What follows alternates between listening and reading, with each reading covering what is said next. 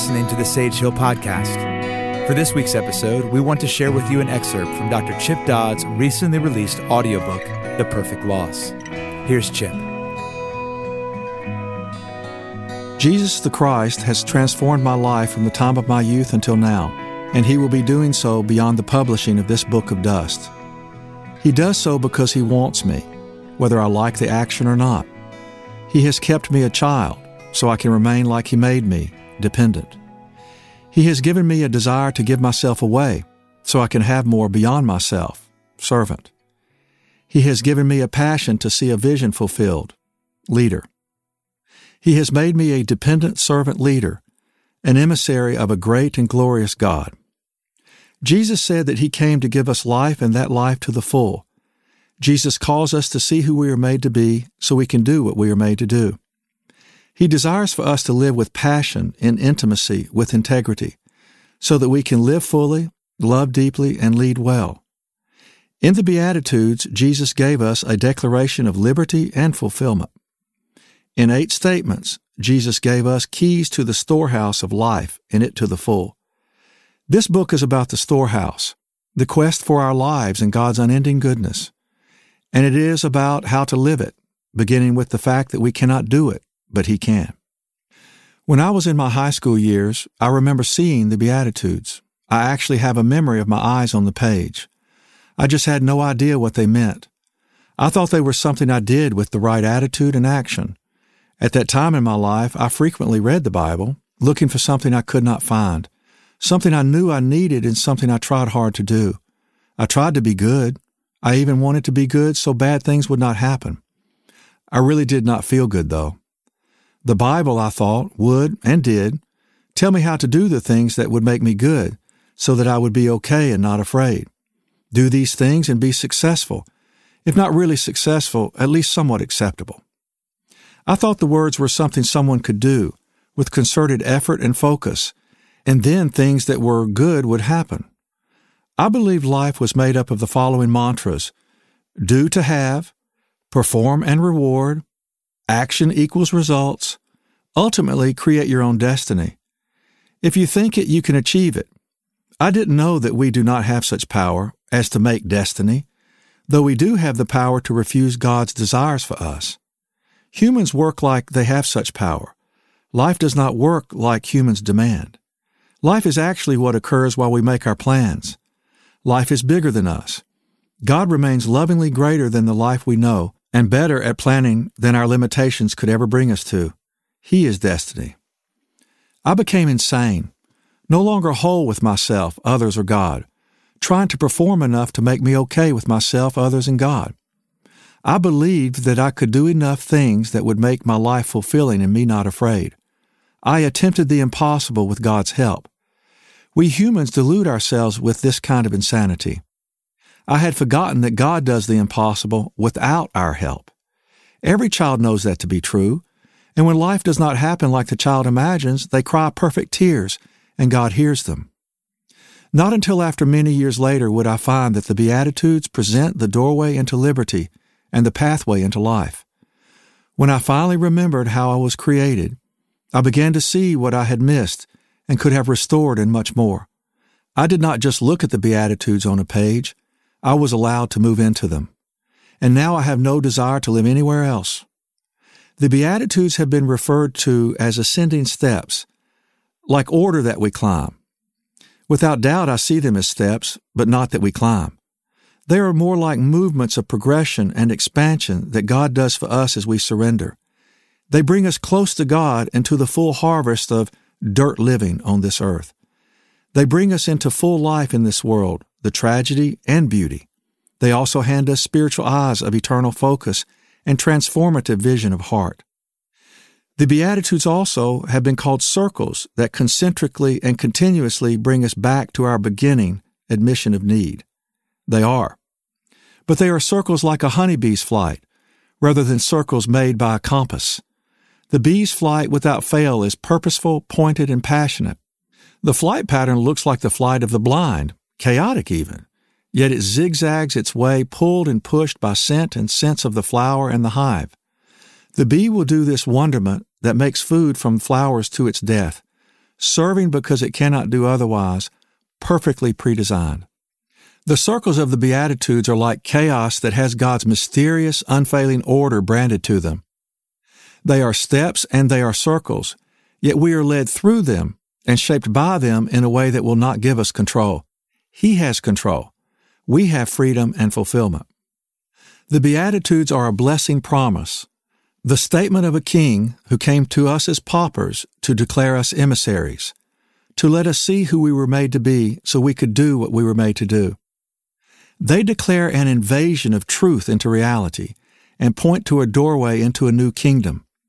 Jesus is a king who has a kingdom, and the Beatitudes are the gateway and then the pathway into the fullness of both, the king and his kingdom. Finally, the Beatitudes are a mystery, impossible to do. The words are directions to a surrender that sets us free. He does it. We let him. He reconciles us to ourselves, each other, and him. Then we, in all walks of life, offer the medicine of recreation to the sick of heart. This book is not about my life. It is about life, which has me in it too. From the first page to the last page, it speaks of redemption, recreation, and reconciliation. The Beatitudes. Blessed are the poor in spirit, for theirs is the kingdom of heaven. Blessed are those who mourn, for they will be comforted. Blessed are the meek, for they will inherit the earth. Blessed are those who hunger and thirst for righteousness, for they will be filled. Blessed are the merciful, for they will be shown mercy. Blessed are the pure in heart, for they will see God. Blessed are the peacemakers, for they will be called sons of God. Blessed are those who are persecuted because of righteousness, for theirs is the kingdom of heaven. Matthew 5, 3-10. Remember, I am not big, but I am a big deal. I lost the latter and tried to change the former. Power became my drive rather than passion making me fully present. Power over presence. I was safe, but lost. Hell is a door locked from the inside. Jesus said that he came to seek and save what was lost. I had lost my way. I had lost the truth. I had lost heart. I was losing my life, the life he came to give. Chapter 1. Blessed are the poor in spirit, for theirs is the kingdom of heaven. When I was 8 years old and in the 3rd grade, I woke up one Sunday morning before others in my family. At the time, I was also awake to wanting to be near to God in some way. I don't remember if I dressed first or went first to my parents' bedroom to get my mother to ask her if she would take me to church. She put on her house coat and drove me down Maymont Drive, out Clark Boulevard to Tennessee Boulevard, and within minutes I was walking up the large set of concrete steps. I barely remember being in the building at all. I do remember leaving the service, stepping into the bright sunlight outside one of the 3 large white double doors. Mr. Beatty greeted me with a white, kind smile and told me I had on a fine-looking tie.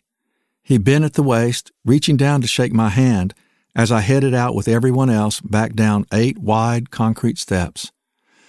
The church was a traditional building, red brick, white doors, large stained glass windows. The windows, though, were a solid color, not stained glass stories because the denomination considered holiness somehow to be about a lack of adornment. They did not understand beauty or loveliness or magnificence or creativity. I guess they figured we would be distracted away from God by creativity. Down the steps and across the street was the home of the president of Middle Tennessee State College. From that spot home to my house, the street was lined with campus buildings and grass on one side and classic bungalows and homes from the 1940s on the other. Then the late 50s and early 60s houses started being built as the town grew. Going the other way from the church half a block went to East Main Street, which ran to the square past some of the grandest houses in the world. In the summertime, the sound of cicadas and tree frogs, the aroma of tree leaves, and even the scent of houses decaying were all somehow comforting. It would awaken longings in me that people have when home, summer sounds and smells, like when life's history becomes a nostalgia that we can feel. The tie I had on was my favorite clip-on, a gold, yellow, and red paisley worn with my white button-down, short-sleeved shirt, followed by my church pants and church shoes. Church shoes were hard-soled and dark, shoes you can't run well in. As I walked on the sidewalk toward home, I remember the shade of mulberry trees covering the sidewalk. The sound of the mulberries that had dropped from the trees popping under my shoes sounded good. I remember shade and sun painting the yards and sidewalk, grackles making their scratchy cawing, and a warm summer morning with just a few clouds in the blue sky. All of the colors were sharp. I liked God a whole lot, maybe even loved Him, felt close to Him, wanted to be with Him. I believed. Somehow I just knew. I went on down Tennessee Boulevard, crossed Clark as Tennessee curved, turned right on Maymont, and walked along the curb to my home. I felt good, just good. It was like that feeling you get when you know somebody likes who you are, so you smile a little, but you're embarrassed all at the same time. Another time, very close to Christmas Eve, I stepped out of the back seat of our car at home pretty late one night. Time on a clock meant nothing. Dark a long time meant something. Before I went in the house, I looked up at the stars. The sky was covered with them, like cold twinkling lights. One of them must have been very, very bright a long time ago, shining the way for the wise men and shepherds. I knew it was so. My heart just knew. And it was also kind of lonely in an okay sort of way. Every year at my elementary school, we had a spaghetti supper, followed by games set up at booths in the gymnasium. We had a ball. It was a fundraiser, which I didn't really think about. I just wanted to buy tickets to do the contest in order to win the trinkets. What a magical celebration. People would bring things from home to donate as prizes, or we could win pencils, erasers, or keychains with the school logo. In my opinion, keychains were only meant to be decorations. I did not have keys. My parents had keys. The duck floating game with the numbers on the bottom of the ducks caught my eye. On the top shelf were the best prizes. I saw the picture of Jesus, the one in Gethsemane, where he looked to God for help, but God wouldn't give it, because he wanted to help us through his Son, so he couldn't. I wanted that picture. I knew Jesus was alive still, and I wanted to be near him. I liked him a lot. He cared. I could tell by his face. He also hurt. God liked him too. I played, and I won the picture. When we all left the spaghetti supper, my paper sack of prizes in hand, I tripped off the sidewalk just outside the cafeteria and fell into the grass in the dark. My sack landed on the edge of the concrete. I heard glass crack, and I knew it was my picture that I had won from the top shelf. I looked when we got in the car, and the crack went 3 ways. I cried, and nobody knew why. The picture disappeared somewhere later. I guessed that they didn't fix glass during that time.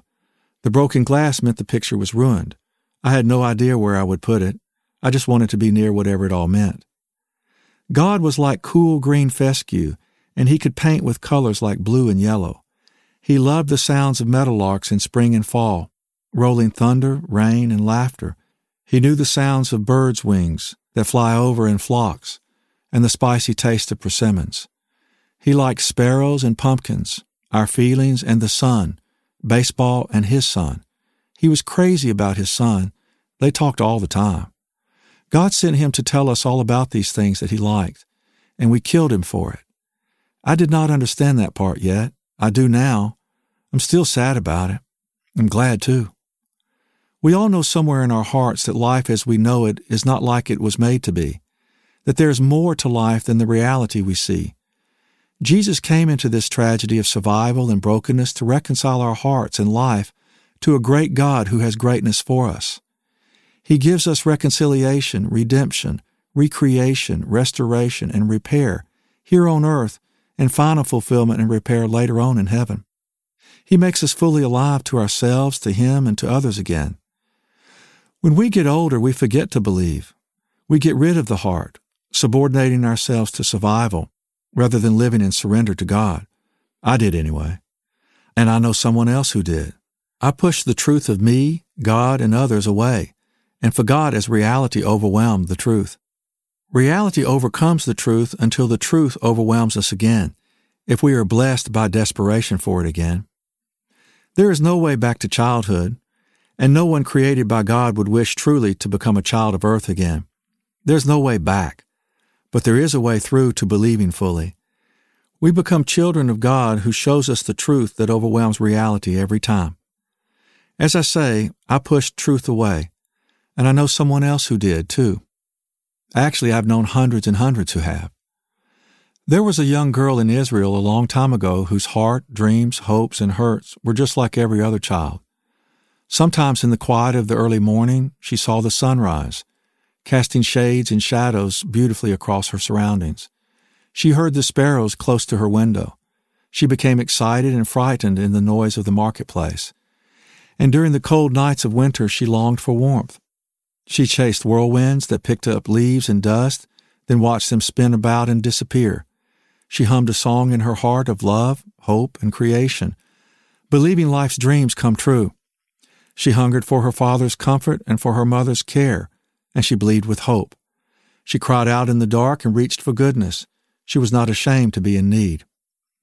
Jesus said of children, "Let the little children come to me, and do not hinder them, for the kingdom of heaven belongs to such as these." Matthew 19:14. Another time his own disciples asked Jesus, "Who is the greatest in the kingdom of heaven?" Matthew 18:1. He called a little child and had the child stand among them, and he said, "I tell you the truth, unless you change and become like little children, you will never enter the kingdom of heaven. Therefore, whoever humbles himself like this child is the greatest in the kingdom of heaven." Matthew 18:2-4. Jesus spoke of the children not because they were good, but because they were still living human truth. Children cannot hide their neediness, their tears, their fears, their joys, and they live in surrender of the possession and expression of their hearts. Jesus calls neediness and reaching out from our neediness faith. The girl mentioned above also heard and saw things that made her heart slip backwards and close in silent isolation. When her heart went numb to truth, she lost her way and became everything no child dreams to become. Even her beauty became a doorway to despair and contempt. She became contemptuous of her neediness, and she lost the eyes of heart to see the sun's rise and to dream. Shadows and darkness cloaked her. Only clinging memories of hope remained within to cause her pain. She became an adult. The Gospel of Luke calls her a woman who had lived a sinful life in that town. Luke 7:37. Jesus will soon call her forgiven and liberated as she crosses the bridge of the first beatitude.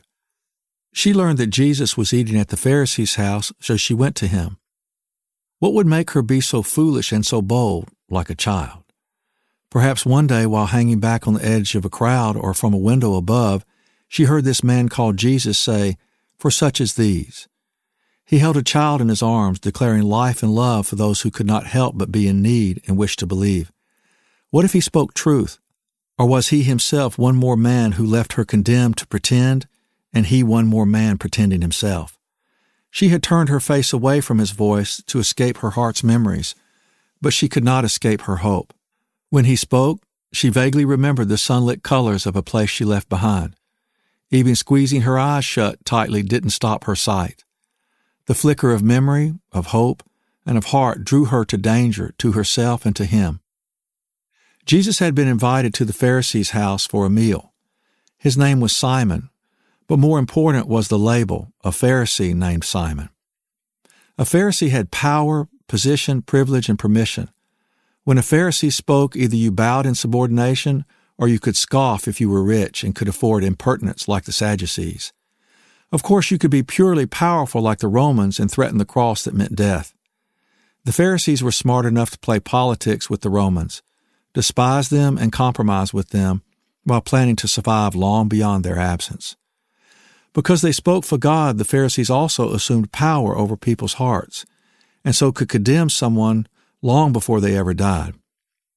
Freedom came from doing enough for God so that He would be temporarily pleased enough to bless you by leaving you alive. The idea of crying out, reaching for mercy, believing in need, tenderness, touch, and grief, like such as these, was the childishness of once being little but no more. The Pharisees' fear of their own hearts was potent with the power to influence even the stoutest child to doubt God's creation and stifle the hunger pangs to cry out for God, to do for them what they could not do. They spoke for God, but most of the leaders had forgotten their hope in the God who can change things from the inside and be present with us. They had forgotten the God who said, "The Lord your God is with you. He is mighty to save. He will take great delight in you. He will quiet you with his love. He will rejoice over you with singing." Zephaniah 3:17. They had too much pride and responsibility to believe the words, "How gracious he will be when you cry for help. As soon as he hears, he will answer you." Isaiah 30:19. They no longer taught that the heart turning to hope and resting there is salvation, nor that in quietness and trust is God giving us strength. Isaiah 30:15. They would no longer have any of it, so the people paid. The sinful woman had tired of believing, succumbed to power, and forgot her heart while they worked to ignore theirs. She had become so tired. Somewhere beneath her despair, a shred of color and breath, like a light whirlwind, moved her out of the shadows into the Pharisee's world where Jesus, her destiny, reclined. The Pharisee had invited this Jesus person, someone notable for the time being, to dine with him and others. This was a meal in which Jesus would be assessed for placement and privilege by the distinguished. In Simon's judgment, Jesus failed miserably and quickly because of how he treated this intrusive woman. She stepped into the midst of the meal, carrying an alabaster jar. Simon knew exactly who she was and previously had mercifully avoided his duty of condemnation because she had never shown herself outside the shadows. He knew she was a sinful woman, and as she stood behind Jesus at his feet, Simon decided Jesus was no prophet, of no import, for he neither rejected her outright nor ignored her with disdain. She broke every rule. Even the poorest of the poor decently waited until the well-fed left the scene before they came in for the crumbs from the table. She became an affront and essentially asked to be stoned. She had judged herself by stepping into this exposure. It would be her fault. She had condemned herself, she knew, but she was so tired. Either death or hope, shadows finally covered by darkness, or the flicker of a dim memory was true. Either he truly knew something or death. The last step she could take left her standing behind him at his feet. Words stuck in her throat. She tried to say, wanted to say, for such as these, like a question, but the only sound were tears touching Jesus' feet. Tired, so lonely, no pride left, only dried, broken hopes. She cried loss, fury at men, hatred of herself, doubts about everything. Tears flowed out and fell away like the memories of old promises whispered to her on birds' wings when she was little. She fell to her knees, one last move before death. Either life or death, but at least this much life before I die. Her tears fell.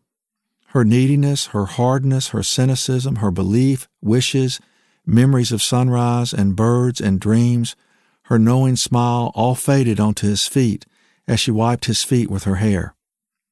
In the beggar's pose, she began to pour out the perfume, the wages of her work, an offering to Jesus from the darkness of her life.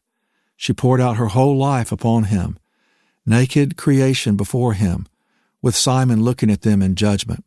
She exhaled the breath of the grieved out, resting at his feet just there, the hope of a beggar and the hope of creation. Jesus, give me one or the other because I cannot live any more in the deadness of my life, she may have thought. Quiet all around. She then heard Jesus speak, not to her yet, but to Simon, about Simon himself and his self-righteousness. Jesus told the simplest of stories. 2 men owed money to a certain moneylender. One owed him 500 denarii and the other 50. Neither of them had the money to pay him back, so he canceled the debts of both. Now which of them loved him more? Luke 7:41 and 42. Simon replied smartly and probably with sniffing indifference and a clear push to end the whole gathering. He knew all he needed to know. I suppose the one who had the bigger debt canceled. Luke 7:43. Jesus recognized the heart of Simon's words, for he said to Simon, "You have judged correctly." And yet Simon missed every single tear and every movement of neediness. Simon, ironically, had suddenly become the one with the greater debt. 500 denarii the woman would never have been able to repay. The amount presented a mountain that the woman could not climb. It was impossible. She knew that with everything in her. Simon supposed indifferently, but she fell at his feet. Simon looked down at them both. Then Jesus said, "Do you see this woman?" Simon looked at her. Jesus saw her through the eyes of his heart, and her heart had been poured out at his feet. Her heartache, her terror, her sin, her neediness, her loss, her refusal, her hardness, and her small memory of whispered hope of life from a time she had forgotten. Jesus then spoke to her after creating refuge around her with him and offering Simon the same opportunity to have what she was receiving. "Your sins are forgiven. Your faith has saved you. Go in peace." How could this be? Could faith be born in neediness and love be available to the grotesque? She heard Jesus' words but did not move. He lifted her chin toward his face.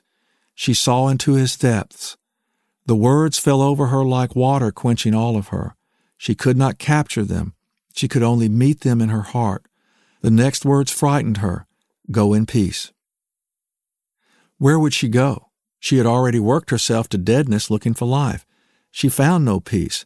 How could she go in peace if it meant returning to everywhere she had already been? I believe, that she asked Jesus if she could stay with him. She had found peace in his presence, his voice, and his face. So she would go where peace is, with him. The doorway to life opens and she stepped into the quest of life called the kingdom of heaven. She was once a child and she remembered. I was once a child who, like her, would work to forget and ignore. I too would remember, but not until I became more like her. We are all like her in one way or another. She is everyone who has Christ. She is our human story, and she found the doorway to life through her neediness. Jesus meets us there to take us to life, the life we are made for. We hope you've enjoyed this excerpt from Dr. Chip Dodd's recently released audiobook, The Perfect Loss. For more information about Sage Hill, as always, visit us online at sagehillresources.com. For the remainder of this audiobook, The Perfect Loss, visit audible.com.